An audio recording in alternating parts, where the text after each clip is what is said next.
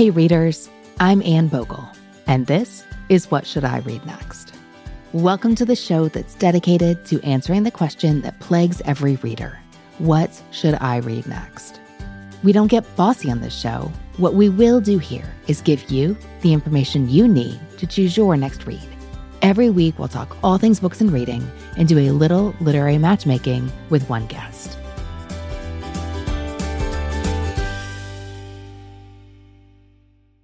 Readers, we have our gifting episode coming up, but it is a big time of year on the blog as well. We've shared our 2023 annual gift guide for book lovers. We shared our gift guide for bookish kids last week. Favorite gifts to give and receive is coming up. Our iconic stocking stuffers post is new and updated for right now. And we don't want you to miss any of that at modernmrsdarcy.com. To get on our email list for the blog the same way you do for the podcast, visit modernmrsdarcy.com/subscribe and click that blog option so that you'll get every post published there. As a bonus, when you do sign up to subscribe, you get our 100 book recommendations for every mood ebooklet. I know you are not going to want to miss that. So good stuff happening on Modern Mrs. Darcy. And to not miss a post, sign up to get updates in your inbox at modernmrsdarcy.com/subscribe. Readers, now I'd love to introduce you to today's guest who is struggling with bookish overwhelm. Catherine Kwong is a Southern California-raised reader who now lives in Nashville, where she enjoys visiting the library, crafting, and a unique hobby you will hear about today. She knows what she enjoys on the page, from fantastical stories to well-wrought endings. But finding the books to deliver those experiences is not always so easy. Today, Catherine is interested in finding new ways to understand her own reading selections, including identifying authors she'll be able to connect with from book to book, and also gently expanding her comfort zone by reading in genres she's overlooked in the past. I will help Catherine identify a fresh way to conceive of her reading choices and aim to share a selection of titles that speak to her current reading goals. Let's get to it. Catherine, welcome to the show. Thank you, Anne. It's really great to be here. Oh my gosh, the pleasure is mine. Thank you so much for sharing your reading life with our listeners today. Our whole team was really excited at your submission, so thanks for sending it in. You're welcome. Oh, I'm really excited about this. I'm so glad. We're especially intrigued by your bookworm problem, but we will get there. Catherine, let's start by just giving the readers a glimpse of who you are. I guess I would describe myself as a curious person. I'm interested in a lot of things, and it is fairly difficult for me to be bored in most situations. I am from Southern California, but currently I am a recent 2 years now transplant to Nashville, Tennessee, where I've been introduced to seasons. Haven't yet eaten hot chicken. I'm afraid to. But have discovered a lot of other things like wonderful parks, local bookshops, some hobbies that I'm now currently in. But just for like my day job, I am a team manager on a customer experience team for an eyewear company. So I know a lot about glasses, contacts, vision service offerings, and basically just make sure that my team is equipped to provide the best customer service that they can to folks that we have reaching out to our support team. And then when I am not working, I enjoy watercolor painting, reading, of course, listening to podcasts, definitely, and then have recently picked up learning German longsword as well. Okay, you have to tell me a little bit about that. How does one get into German longsword? Yes. So the way that I first heard about it was my older brother discovered it in grad school, and it's part of something called HEMA, and that's an acronym. So it's Historical European Martial Arts. So it's just a group of folks that are dedicated to like the preservation and practice of fighting with medieval weapons the way they did when those were the only weapons to fight with. So basically how to train the way that soldiers in the 12th century and moving up in history used those weapons. So German longsword specifically is using a two-handed longsword. So pick your fantasy of type that had long swords and like great sword fights. So it's that type of weapon, but the learning of it involves a lot more of like the technicalities that maybe we would associate with like Olympic fencing, like all that fine footwork, very little sword blade movement, and a real concentration on like fitness and technique. So anyway, there is a club here in Nashville that teaches this. And so I've been doing it now for about 6 months with a group of other students, have made some really great friends through it. And it has just been something that's been a real joy for my inner child, because I was like the type of kid that loved Robin Hood and King Arthur and just wanted to be a knight very badly.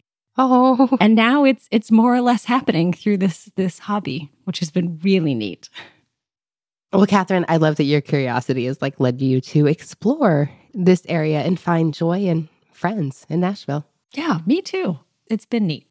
Catherine, tell me a little bit about your reading life. My reading life. This is always just when I've listened to other guests, I'm like, this is a fascinating, enormous question. I think something about it is I, at least at the moment, am open to it having like some change or like a curveball thrown into it, because reading was always my strongest subject when I was a student in like elementary school. So it automatically became like one of the go-to things just about me as a little person then, and has continued on into my late 20s. I think my reading life for the most part is steered by probably curiosity. There's actually a great observation that my younger brother made once. He said that there's like 2 types of readers in the world. He said there are people whose life informs their reading and people whose reading informs their life. And I am the latter of those. So I really do let a lot of my reading inform my life. And so sometimes it's also then like the things that I'm interested in that steer me towards those books. Big library user, love paperbacks. I do have a Kindle. I've given audiobooks a try once or twice, definitely loved them as a kid, but haven't met too many audiobooks recently that I've really enjoyed. I was intrigued by what you said in your submission about how your books reflect various stages of your life. Would you tell me a little about that? Yes. So the stages, a lot of it is associated with the memories that I have of like when I acquired the book and for what reason. So for instance, the books that I have around from my time in college, for instance, some of them are definitely texts that I read for class. And they were the ones that kept getting chosen. Like I'm keeping these when you're kind of like going through all your stuff after college, like all the papers, all the books, all the like printed out essays that you have. So I have a couple of books that have continued to make the cut from those cleanouts that I have kept, partly for just remembering how much I was impacted reading those, and then like where I was. So like for instance, some of the books I have are from traveling abroad in the UK during my sophomore year. So I have kept those. Some of them I also see as deliberate choices in college to be like, I've never read this genre. I'm going to like get a book in this genre. So for instance, I have the graphic novel Nimona by Noelle Stevenson that I got like right after I graduated. And I was like, graphic novels, like for the most part, like comics were things in newspapers that I had read. Like I knew about the like larger DC Marvel ones. We read Calvin and Hobbes and Tintin. But a graphic novel like Nimona was not something that I had read before. So then that is part of like the post-college group of books that are just kind of different genres. Like there's some different YAs that I read not at a YA age. Graphic novels, some of them I definitely see are books that I picked up based on interest. So I have another graphic novel that's about audio making and podcasting. Oh, which one is that? Out on the Wire. Out on the Wire, yeah. By Jessica Abel, I believe. I only know one graphic novel that meets that description, and I was wondering if it was the same as you. And indeed. Yeah, it's a neat one. Now that I'm like well out of college now, I think I have this sense that there should be like some go-to authors that I'm interested in, or there should be some other genres that I should just be trying out and feel more adventurous about that. But instead, I find myself encountering a lot of hesitancy. one of the things that has helped that is like getting more into like a friendlier mystery category that's been enjoyable. But I think there's definitely, I'm looking to get out of my comfort zone. And because I'm curious about a lot of things, I find that the edge of my comfort zone is ill-defined because I always think I could be interested in that, but I won't know until I try it. So it's like, am I slightly more interested in this thing or the other? And then a little bit of things sprinkled in there are like, ooh, is it like a heavier nonfiction type of book? And then I'll just think, I really do want to learn about that, but I don't feel like this is the right time to be reading that. And then that will get applied to a variety of genres. That's interesting. We may come back to that a little more. Catherine, you've mentioned a couple of times that you're ready for a curveball and you want to be more adventurous and you want to branch out a little more. So I'm just noting that. Something else that really intrigued me was your description of how you feel in bookstores these days. So you mentioned that you're new to Nashville. You have your favorites. You're enjoying exploring the local indies, but that you don't feel super confident, at least when it comes to buying new fiction you haven't read. And I would love to hear more about all that. Yes, I feel like it's a good problem to have, maybe. One of the first things overall is I just love how bookshops are laid out. Every store chooses to do it differently, but it's all with a great amount of intention. And so I always just, number one, like love admiring the displays and then admiring all the book covers that are on the displays, especially if it's like an indie bookshop. I honestly like feel kind of bad leaving if I don't like buy something because I just believe in what they're doing so much. And especially if like somebody puts so much care into a display, like how nice it is then to see people pick things up from the display and take them home. And I look at all of the covers. Like I am also in many ways like a visual person. Like I love movies from the graphic novels, like image along with words is a strong pairing for me.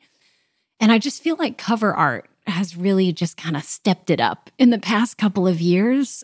They're just really unique.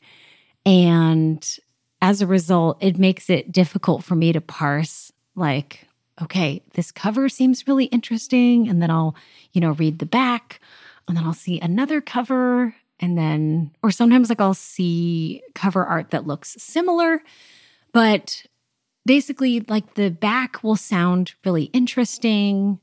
Then something will hit me in like the back of my mind basically after I've done that, or like maybe taken a look at the table of contents maybe. And then I'll think, what if I get halfway through it and I don't like it?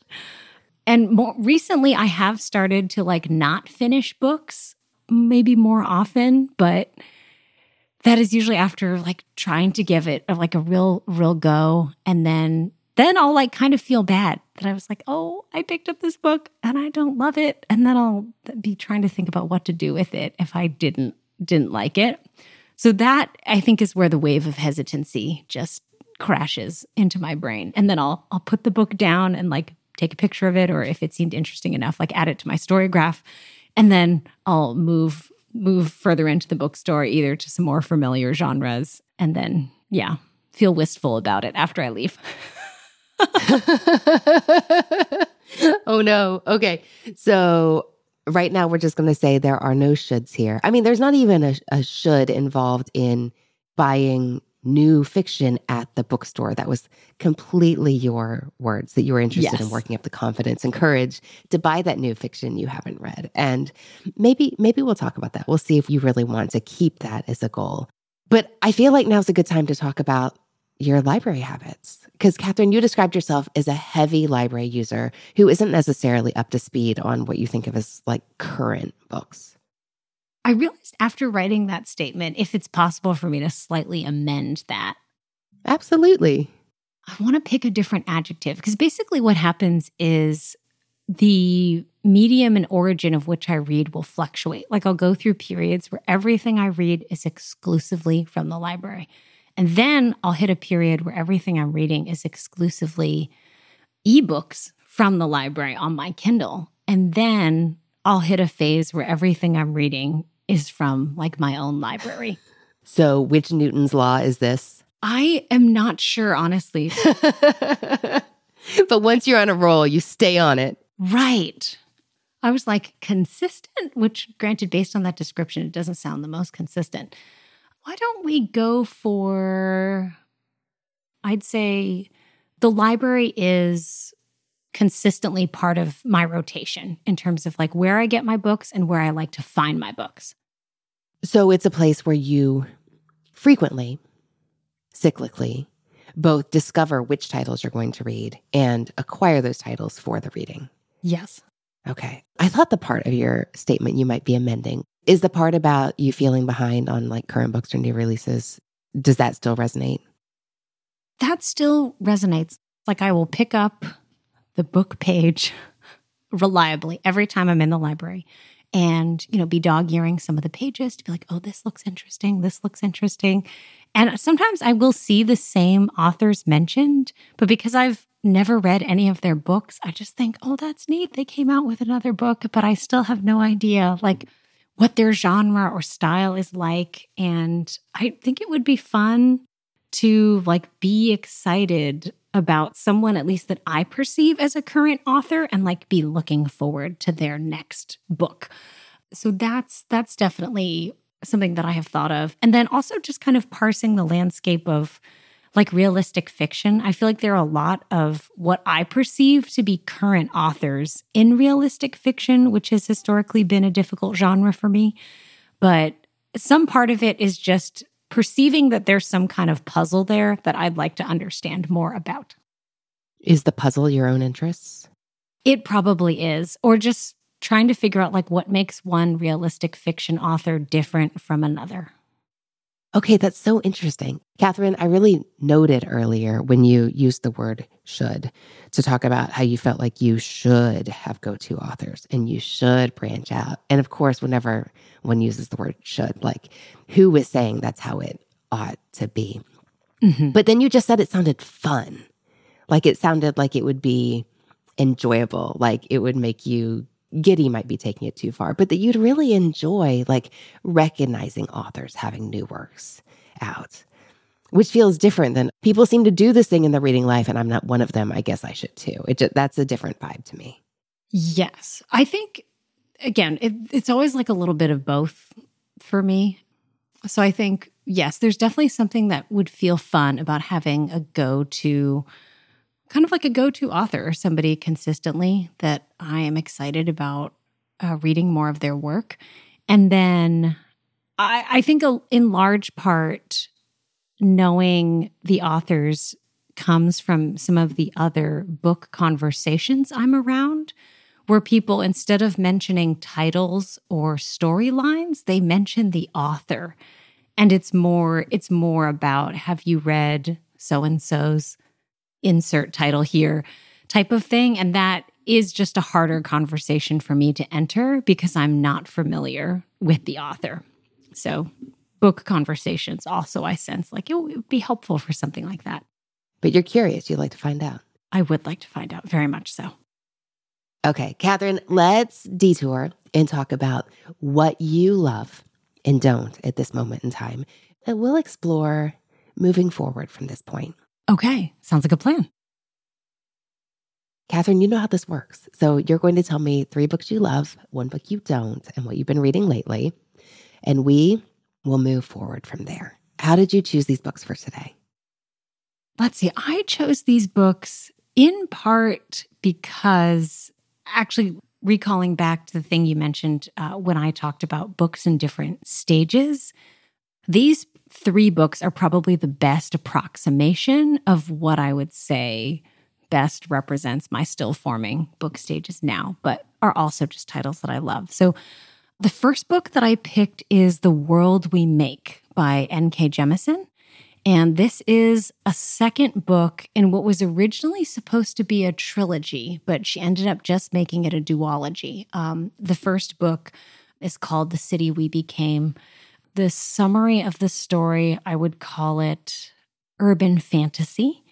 The basic idea is that when a city, like just pick any major city in the world, every city has like a human avatar. So there is like a physical person with a name that represents a city. So for instance, a character that makes an appearance in this book is a character named Sao Paulo, who is a representative of that city.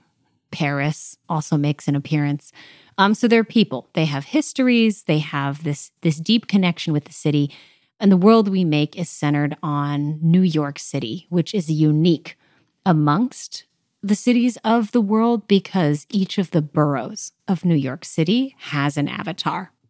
So New York City's got 5 avatars in total, and it's just a beautifully diverse representation of all the things that make up those boroughs of New York City, and they are currently engaged in a conflict that started in the first book that bleeds into the second book of basically a force that unmakes cities. And a lot of the way that they are unmade is by stripping a city of what makes it unique. So that's not only its people, but its industries, the values it stands for, the culture and art that it makes, the way it welcomes people, things like that. So they're united together to fight against this force. And I think what I really love about what N.K. Jemisin does is she takes systems and beliefs that are very much at work in the world, beliefs that are harmful, systems that disenfranchise people who are marginalized, and gives them this urban fantasy angle that has like just enough of both worlds, like just enough of like grassroots advocacy that happens day to day in local government, but then also some of like the good magical realism. So it's just adventurous. The book reminds me just of the time that I lived in New York City as well. So it is a truly New York book end to end. And N.K. Jemisin just has a wonderful way of engaging all 5 senses in print that makes you just very much feel a part of the story that she is telling. Catherine, thank you for that description. And given the conversation we just had about not really feeling familiar with authors, I'm just noticing, like, you've read at least 2 books by N.K. Jemisin, who I think the New York Times called the most celebrated science fiction and fantasy writer of her generation. She's a MacArthur Fellow, won one of those Genius Grants. I just want to point those things out for you. I love the way you described that book. I really enjoyed the first book in this duology, but I haven't read. Actually, funny thing, my Libby hold came in a couple days ago to listen to Robin Miles read me the second book. I read the first in print.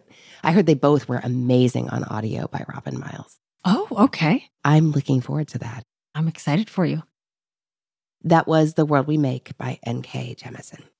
Catherine, what is the second book you love? The second book that I love is The Art of Gathering by Priya Parker. I wanted to make sure to include a nonfiction in here. There's a good handful, I would say, of books I have like this that are nonfiction, but also feel just a little bit memoir-ish, but then I learned so much reading them.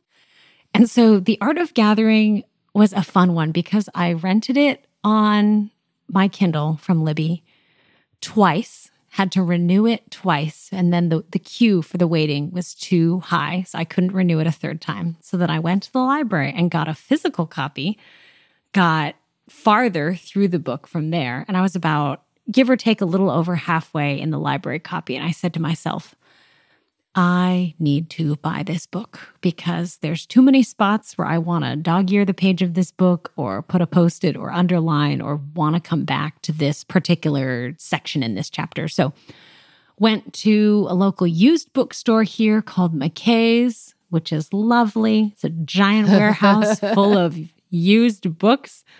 And I feel like stars aligned because they had exactly 1 copy and it was a hardcover and I bought it. I'm just laughing because very recently our team member, Lee Kramer, she got to go to McKay's for the first time in many years as she used to live in Nashville. I mean, the love for McKay's runs deep. Yeah. They've got a very efficient operation back there. It's fascinating to watch. I'm so glad that happened for you. So tell me about The Art of Gathering and how this ended up being the nonfiction you picked as representative. I think one of the biggest things that stood out to me about it is it's also a book that I found by way of podcast interview. Brené Brown did an excellent interview with Priya Parker on her podcast, Unlocking Us, which just strengthened my yes, I need to read this book. And so what I loved about it is that Priya Parker, she has a very specific type of job and a really interesting set of experiences and credentials that make her very good at what she does, which my understanding is she does a lot of facilitation for dialogue, conflict resolution, solution finding, brainstorming, and she does it for a lot of different kinds of organizations, and some of that's gone into diplomacy. But the way that she talks about, like, when you gather a group of people, it has immense potential for many things. And the fact that she wants to kind of like empower folks who are having gatherings, regardless of whether it's like a birthday party or a dinner party, or your business needs to decide like what its goals are for the next quarter.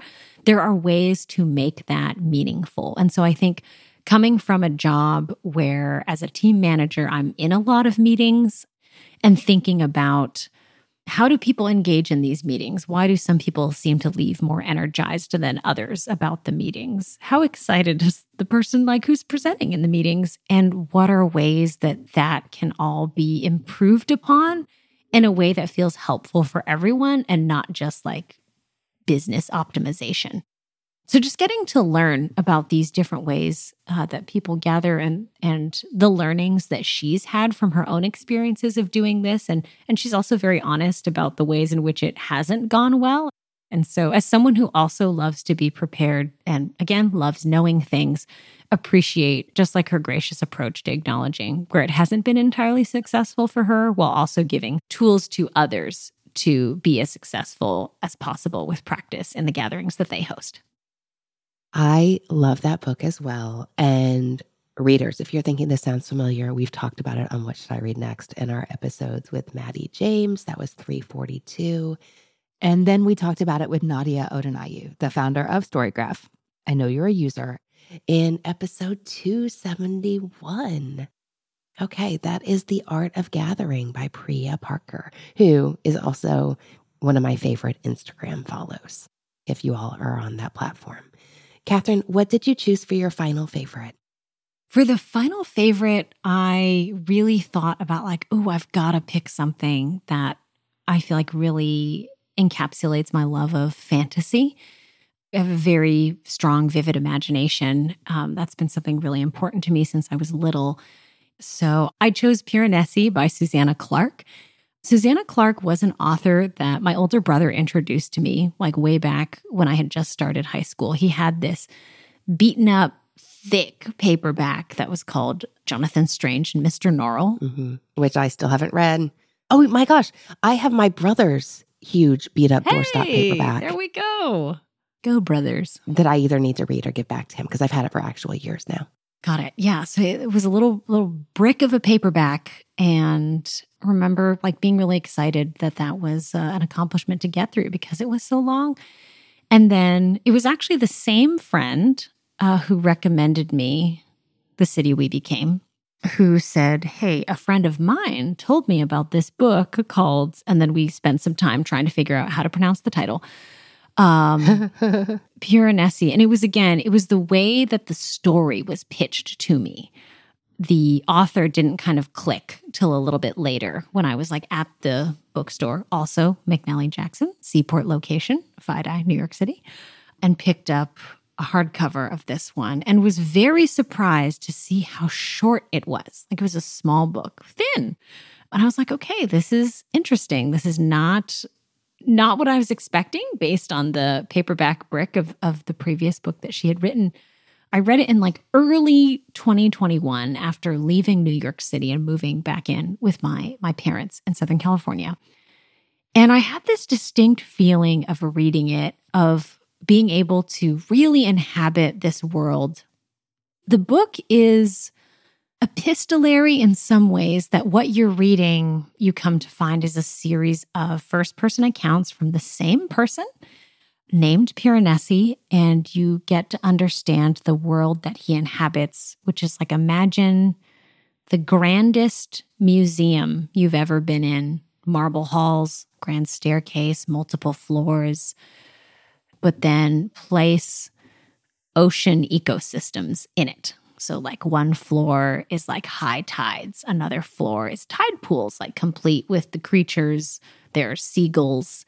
So it's a very specific type of world that Piranesi inhabits. And as you continue through the book and these, again, first-person entries, you begin to learn more about what the world is, how it works. It is revealed to you as you continue reading it. When I finished the book, I had a distinct sense that there was another layer of meaning of some kind under what I had originally read. And so it wasn't until I had a chance to read it again recently with some friends and talk it over that I just got to enjoy more of it. There were points of humor in it that I had totally missed. There were small character choices that were really delightful to discover. And there was a little bit more of some of the history of other scenes in the book, which helped give us just a fuller picture of the way that Clarke puts together some certain philosophies or modes of thinking during a certain period of time. Yeah, that's so interesting. I loved this book, which is so slender in comparison to the massive Jonathan Strange and Mr. Norrell. I felt like I was wandering around in the dark, which is a fitting metaphor here, until all of a sudden it clicked into place, and I just couldn't wait to see where it would take me. Yes. I also want to note that you've now read 2 books by Susanna Clarke. That is true. Yes. That is true. Which again, the first one was a pitch by Story. And I was like, okay, sweet, magicians, But that is a good point. Yes, I'm seeing the pattern that you're seeing. Okay, it counts, Catherine. It really does. I think that might be the point. Okay, Catherine, tell us about a book that wasn't right for you now. So a book that wasn't right for me was Under the Whispering Door by T.J. Klune. So to continue our pattern, I had read The House on the Cerulean Sea, listened to it on audiobook even, really enjoyed it. Was pitched the storyline for this one, thought it would be interesting, and started listening to it on a road trip. And the plot was just not grabbing me. I could not find any possible angle to root for the protagonist. The system of magic or extraordinariness in the book was difficult to make sense of for me. I know it was capitalizing on what happens after we die? How do we conceive of the way station point if there's an ultimate destination for everyone, but not everyone goes there immediately, which is a premise that I find interesting. But the way that it was manifested in this book was hard to stick with. It just kind of felt like it was going in circles a little bit. The waiting element was a little bit too strong. And the audiobook narrator also was difficult to take seriously for certain characters that they were trying to voice. Oh, interesting. And was a different narrator than the T.J. Klune book that you really enjoyed? I believe so. They were both, male voices, but did not sound the same. But I remember I got about 35% of the way through Under the Whispering Door and decided I'm not interested enough to kind of keep sticking with this. So maybe I will come back to it, but did not finish it. And then, transitioning to the other one, The Resistors by Gish Jen, which I felt a little bit bad about because I discovered the book listening to What Should I Read Next? I love baseball. I loved the idea that it was a little bit of a post-apocalyptic, but more on the end of sci-fi post-apocalyptic, like Ready Player One or something. The characters were intriguing. I loved the family relationships. I was really rooting for it up until the end. But the things that were really difficult for me is there was some pieces of a particular character's backstory that I felt were not given the appropriate due to help the character develop. The ending kind of came in a bit of a rush for me, which I didn't necessarily see coming. And then there was learning more about, I guess, who functions as the enemy or the antagonist in the book, their motives and their reasons for making certain choices also didn't become very clear until the very, very end. But again, just felt kind of rushed at the end, felt really bad for one particular character in the way that they didn't get to fully develop based on what we had learned about them. It was sad, but I still finished it. So are you able to put your finger on what didn't work for you about these titles? I think the main character has a lot to do, the main character and then the characters they're surrounded by. So I think do I have a reason to root for this person? What information do I have to the contrary? If I don't have enough information to the contrary, is there maybe something about their goal or motives that I can get behind and be interested in with them? So that, I would say, was definitely the part about Under the Whispering Door that did not work for me. And then I was also frustrated with the character about the world that they were interacting with, how it also did not make sense. Even though I totally understand that to be confused can be a part of a book in some ways, like Piranesi.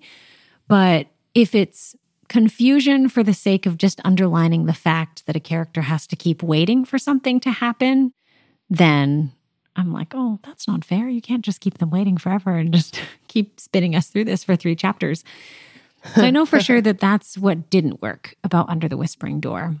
Oh, interesting. Yeah. If I was to put my finger on what did not work for the Resistors, I think it was character development, in the sense that for the type of person and backstory that they were building who's interacting with this world, I think they deserved more payoff than they actually got.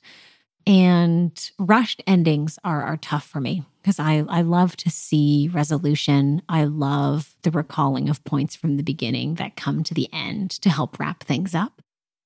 Interesting. Okay, so you went straight for characterization and plot, but I was over here wondering, are both stories a little too akin to fables to you? Like a little too on the nose moral lessons that maybe that's not your style? That's interesting, but I don't know that I was thinking that. You can just let that sit. Catherine, what have you been reading lately? So I am reading, this is maybe what feels like the first time I've gotten into a new series in a long time. That's fun. It is the Thursday Murder Club series by Richard Osman. It is a British series about 4 friends who live in a lovely English retirement community. And for funsies, on Thursday afternoons, they discuss the public records of old murder cases. Again, for fun. And then, of course, in the first book called The Thursday Murder Club, a real murder happens. And they are on the case. And so there's 4 like 70-plus-year-olds from an English retirement community pool their respective life experiences to get on the case of this real murder that's happened.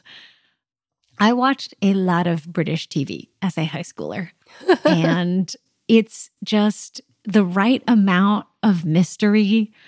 It sounds kind of bad, but it's like funny, wry British humor, these really witty insights about being old, and then like really poignant insights being old. And then it's like, oh, and by the way, somebody has died. Somebody has been killed.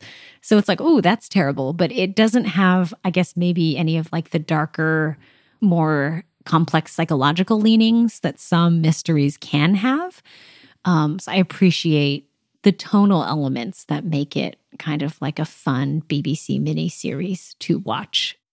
So The Man Who Died Twice is the title that I'm currently reading, and that is the second book after The Thursday Murder Club. And what I love just about The Man Who Died Twice is like you're familiar with the characters. You really get to watch them just kind of become fuller people. And the mystery is also entirely different from the first one. It has a little bit more of like a globe-trotting element to it. And there's also just this really sweet running gag where Joyce, one of the 4 members of the club, it's 2 men and 2 women. So Joyce used to be a nurse, and she has started making friendship bracelets, and just everybody they run into in The Man Who Died Twice, she gives a friendship bracelet to. It doesn't matter if it's like the thug who passes them some information, the police officers they're friends with, diplomats they meet. And she's like, would you like a friendship bracelet? So it's just really fun elements like that I just cannot help but smile when I read these. I love that. And Catherine, what are you looking for in your reading life right now? There's maybe like 2 things that are coming to mind. The first is I'm going to say the sentence out loud and we'll see if it makes sense to both of us. Having an idea of authors I can return to confidently, whether that's to try out some of their like lesser known works or looking forward to works that they have coming out. And then the second thing is probably being more open to choosing or accepting curveballs in my reading life. So whether that is I scout a little for what I perceive to be like a new book that's just come out, and I'm able to like make the leap to purchase it and like find it a good home if it doesn't work out. So, Catherine, I was wondering if something that we wanted to lean into with our book recommendations is something you said in your submission, how that you love when there is a guiding focus to your reading, that you love a good curated anything. And you specifically said if you could plan the 3 books you have going at once to somehow relate to each other, that would be a dream. Yes. Well, you mentioned that you had 72 books to read on your Storygraph, which I looked up. Yes. And I could see that you had a lot of repeating themes. Like we could cluster these a lot of different ways if you wanted to. Is that something you're interested in doing? Oh, wow. I want to say yes, in part because I haven't checked it recently. So I'm sure some of the titles on there I have totally forgotten about. Okay. Catherine, I really enjoyed seeing the themes that emerged when I was reviewing your Storygraph. So tell me if you realize this. You have lots of memoirs about people talking about what it was like to work in a certain job. You have lots of fiction that portrays people working in very interesting jobs. I noticed that you had some historical fiction and fantasy that made me think, oh, it's no wonder that somebody who loved N.K. Jemisin's The World We Make might be interested in reading Deacon King Kong about New York City and very like complex, richly developed characters you really get to know. Or R.F. Kuang's Babel. I thought, oh, yes, if you loved Piranesi, Babel is definitely a good next pick. You mentioned in your submission that you loved memoirs that also had a strong autobiographical component where we really got to know not just a certain episode or event of a person's life, but the person as part of a larger whole. You love memoirs with that hint of autobiography, so I know you know what I'm talking about. Yes. And I noticed so many books that pointed to your interest in art that we know you have as a person that showed up in your reading life as well. Mm-hmm. I didn't see as much indicating the realistic fiction that I know you want to explore more of. Oh, that is fascinating. Yeah, truly, the books get added to the to read because they sound interesting. And I don't necessarily think to extend that interest to be like, this book is like this one. What if we take a little stroll through People at Work from your Storygraph, and we'll throw in a few extra titles as well. Sounds like a plan. Let's start with Ruth Reichel's Garlic and Sapphires. I don't know how long that's been on your Storygraph. I've been thinking about this book a lot recently because I'm reading a book called Unreasonable Hospitality. I cannot tell you where I came across this book. It's by Will Guidara. He worked in hospitality at some of the best restaurants in New York City for many years and is talking about, I think the subtitle is, The Remarkable Power of Giving People More Than They Expect.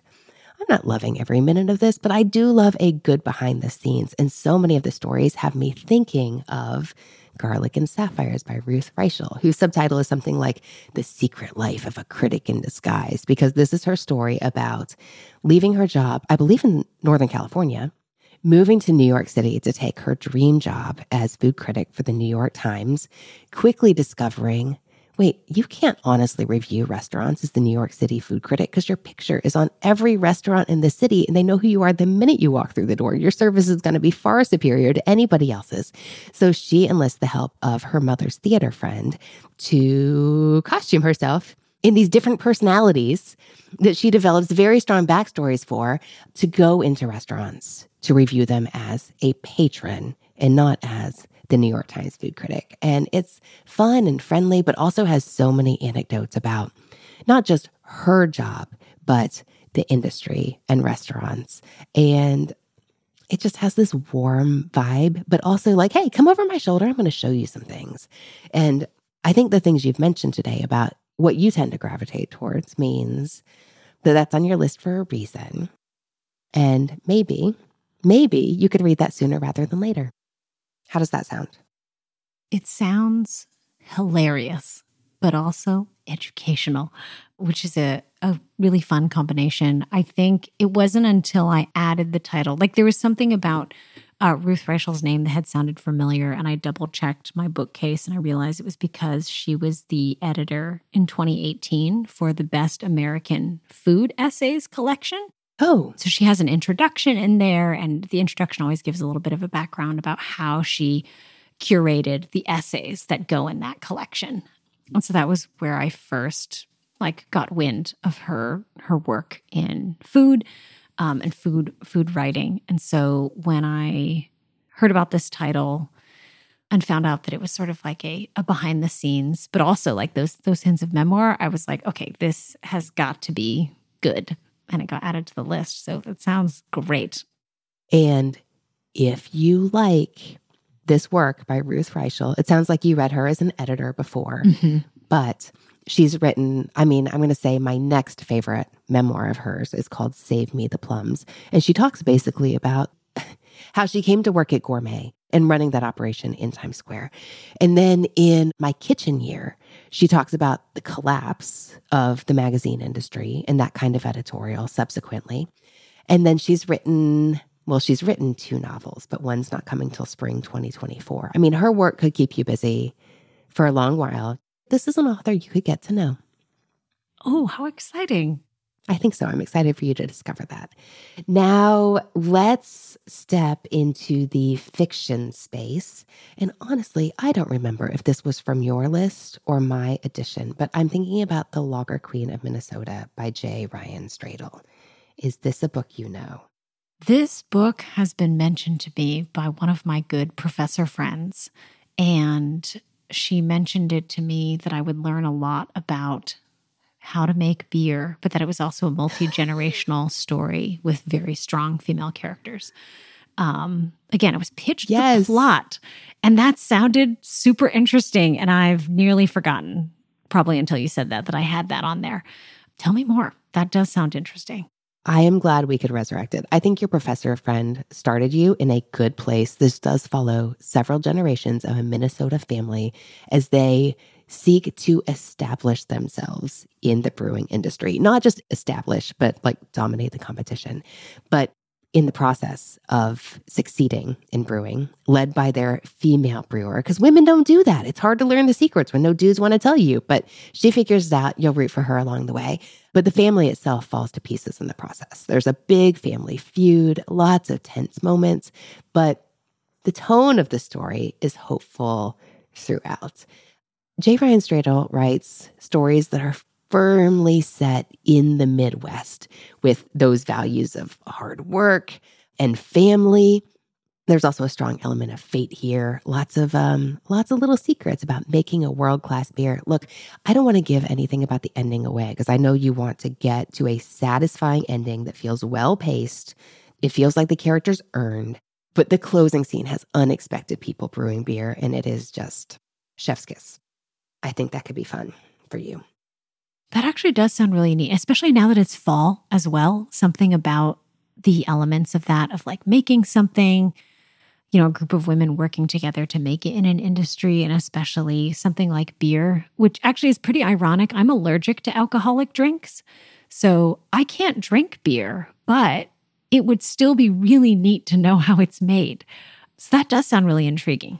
And I love that you emphasize that there is a hopeful tone throughout. That will mean a lot to me based on the conflicts that you mentioned. I am happy to hear that. Next, while we're having fun with food and people at work, Jessie Q. Sutanto's Vera Wong's Unsolicited Advice for Murderers could be a really fun romp. This is lighthearted, but in a more cozy. Nothing about this book is fantastical, but it's more whimsical. The Lager Queen of Minnesota could happen. And while there's nothing in Vera Wong that couldn't happen necessarily, it feels a little more madcap. It's an adorable tea shop murder mystery. Vera Wong comes downstairs one morning to her struggling San Francisco tea shop storefront and finds that there's a dead body clutching a flash drive on the floor of her tea shop. So she calls in the authorities eventually. She doesn't want to, because whatever the authorities are going to do, she thinks she can do it better. But her son is like, no, Mom, like that's not how this is going to go. But she's completely unimpressed by how they approach the case. They're just a little lackadaisical for her taste. So she takes matters into her own hands. And it's delightful and chaotic. And it ends up being a story of, the bad guys get their just desserts, but there's also a real feel-good ending here that I didn't expect. And it's a story of happy endings and found family and murder, all those things. So this could be a really fun follow-up to The Lager Queen. It could also be very much a palate cleanser if you read it after something like, say, Bewilderment. Yes, that's kind of what I was thinking based on that. Ooh, good to know. Good to know. If you enjoy that, I think it's worth just highlighting the existence of a book for you. It's called Natalie Tan's Book of Luck and Fortune by Roselle Lim. I don't know why we keep going to San Francisco with these recommendations, but that is what we're doing. This is another story of found family and mending relationships.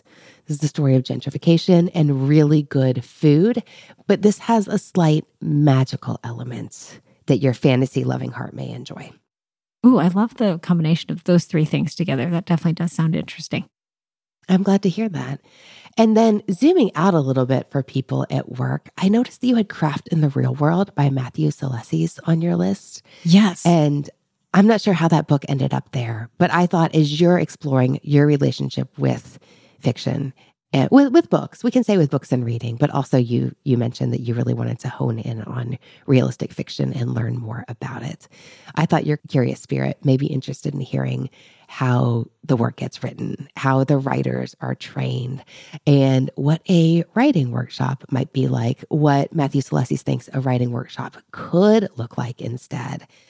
This is a book for writers, but I think not just for writers, for anyone who wants to understand how the books we love to read, how that writing process is taught and how he thinks it might be able to be taught instead. I thought this could be a nice title to round out a selection of reads focused on people at work. Ooh, thank you for noting that one, because that's also a book that I own.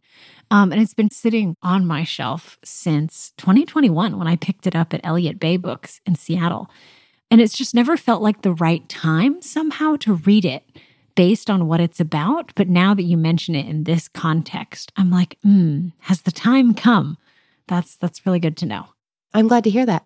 I'm wondering what inspired you to feel confident and courageous to pick that up. There was a small newsletter that I wrote during the time that I lived in New York City. It was a really great creative outlet for me. I did get to curate things in there. And then once I left the city, stopped writing it. And so I think I definitely wanted to, I don't know, I was just looking for like a little boost, or I was like, maybe I just need to do some more reading about writing to write some more. And I think it is possible. I might have heard about the book with another interview that you did with another guest on the show. And the way that it was described, I thought like, ooh, it sounded different, like any of the other like more academic books that I had read during my English major. It sounded a little like genre challenging in some sense, since it was a book about writing, but different than other books about writing. And so I think all of those things combined, I was like, this sounds like something I would enjoy. Well, since you moved it across the country, I think maybe it's worth taking a look at. That's a great point. And Catherine, can we throw in one more bonus? Sure. Okay. I just like to leave you with something fresh that could be fun for a while. Thank you. You've used the word puzzle a few times. I know that you love fantasy. You love characters that you can be with and root for and feel like you're looking over their shoulder, figuring things out together. And I wonder if you've read A Tale for the Time Being by Ruth Ozeki. I don't know if I've heard about the title or the author at all. Okay. It's a longer novel, but it could sit nicely on the shelves with Piranesi and The World We Make. The World We Make is bigger action. Piranesi is a different kind of world, more confined world. But this is another it's a real like little puzzle box of a book. It's a real brain bender. This is the kind of book that can make your head hurt in a good way, because what she's suggesting is happening in this story is so, the way she talks about time, a tale for the time being, she's talking about us, about people. Like, we are beings who live in time. We are time beings. But the story begins with a novelist in the, I think, Pacific Northwest, who finds a diary written by a troubled Japanese schoolgirl that has been pushed across the ocean by waves from a tsunami. And there's a connection between the girl, the diary, and the novelist that the novelist slowly begins to figure out. And it is weird and wonderful and magical and wild. How interesting. Yeah, that sounds really intriguing. I know that not all these are on your story graph, but I wanted to make sure that we had more than like one or two that weren't on your story graph. Yeah. Catherine, we talked about a lot of books today. We talked about Garlic and Sapphires by Ruth Reichel, The Lager Queen of Minnesota by J. Ryan Stradel, Jessie Q. Sutanto's Vera Wong's Unsolicited Advice for Murderers. We talked about Natalie Tan's Book of Luck and Fortune by Roselle Lim, Craft in the Real World by Matthew Salesses, and finally, A Tale for the Time Being by Ruth Ozeki. So that's a lot of books. One of them are in your house right now, but I'll leave it to you. What do you think you may read next? Oh, all of them sound fantastic. So I'm looking at some point exploring all of them. But I think right now, with how dearly I want to manifest colder weather, it's going to be a toss-up between The Lager Queen of Minnesota or something about Natalie Tan's Book of Luck and Fortune. Also sounds like that could be a really good read right now. So those two. I'm excited to hear what you land on. Fantastic. Oh, Catherine, this has been a pleasure. Thank you so much for talking books with me today. Thank you so much, Anne. Really appreciated your time and advice today. It's been wonderful. Hey readers, I hope you enjoyed my discussion with Catherine, and I'd love to hear what you think she should read next.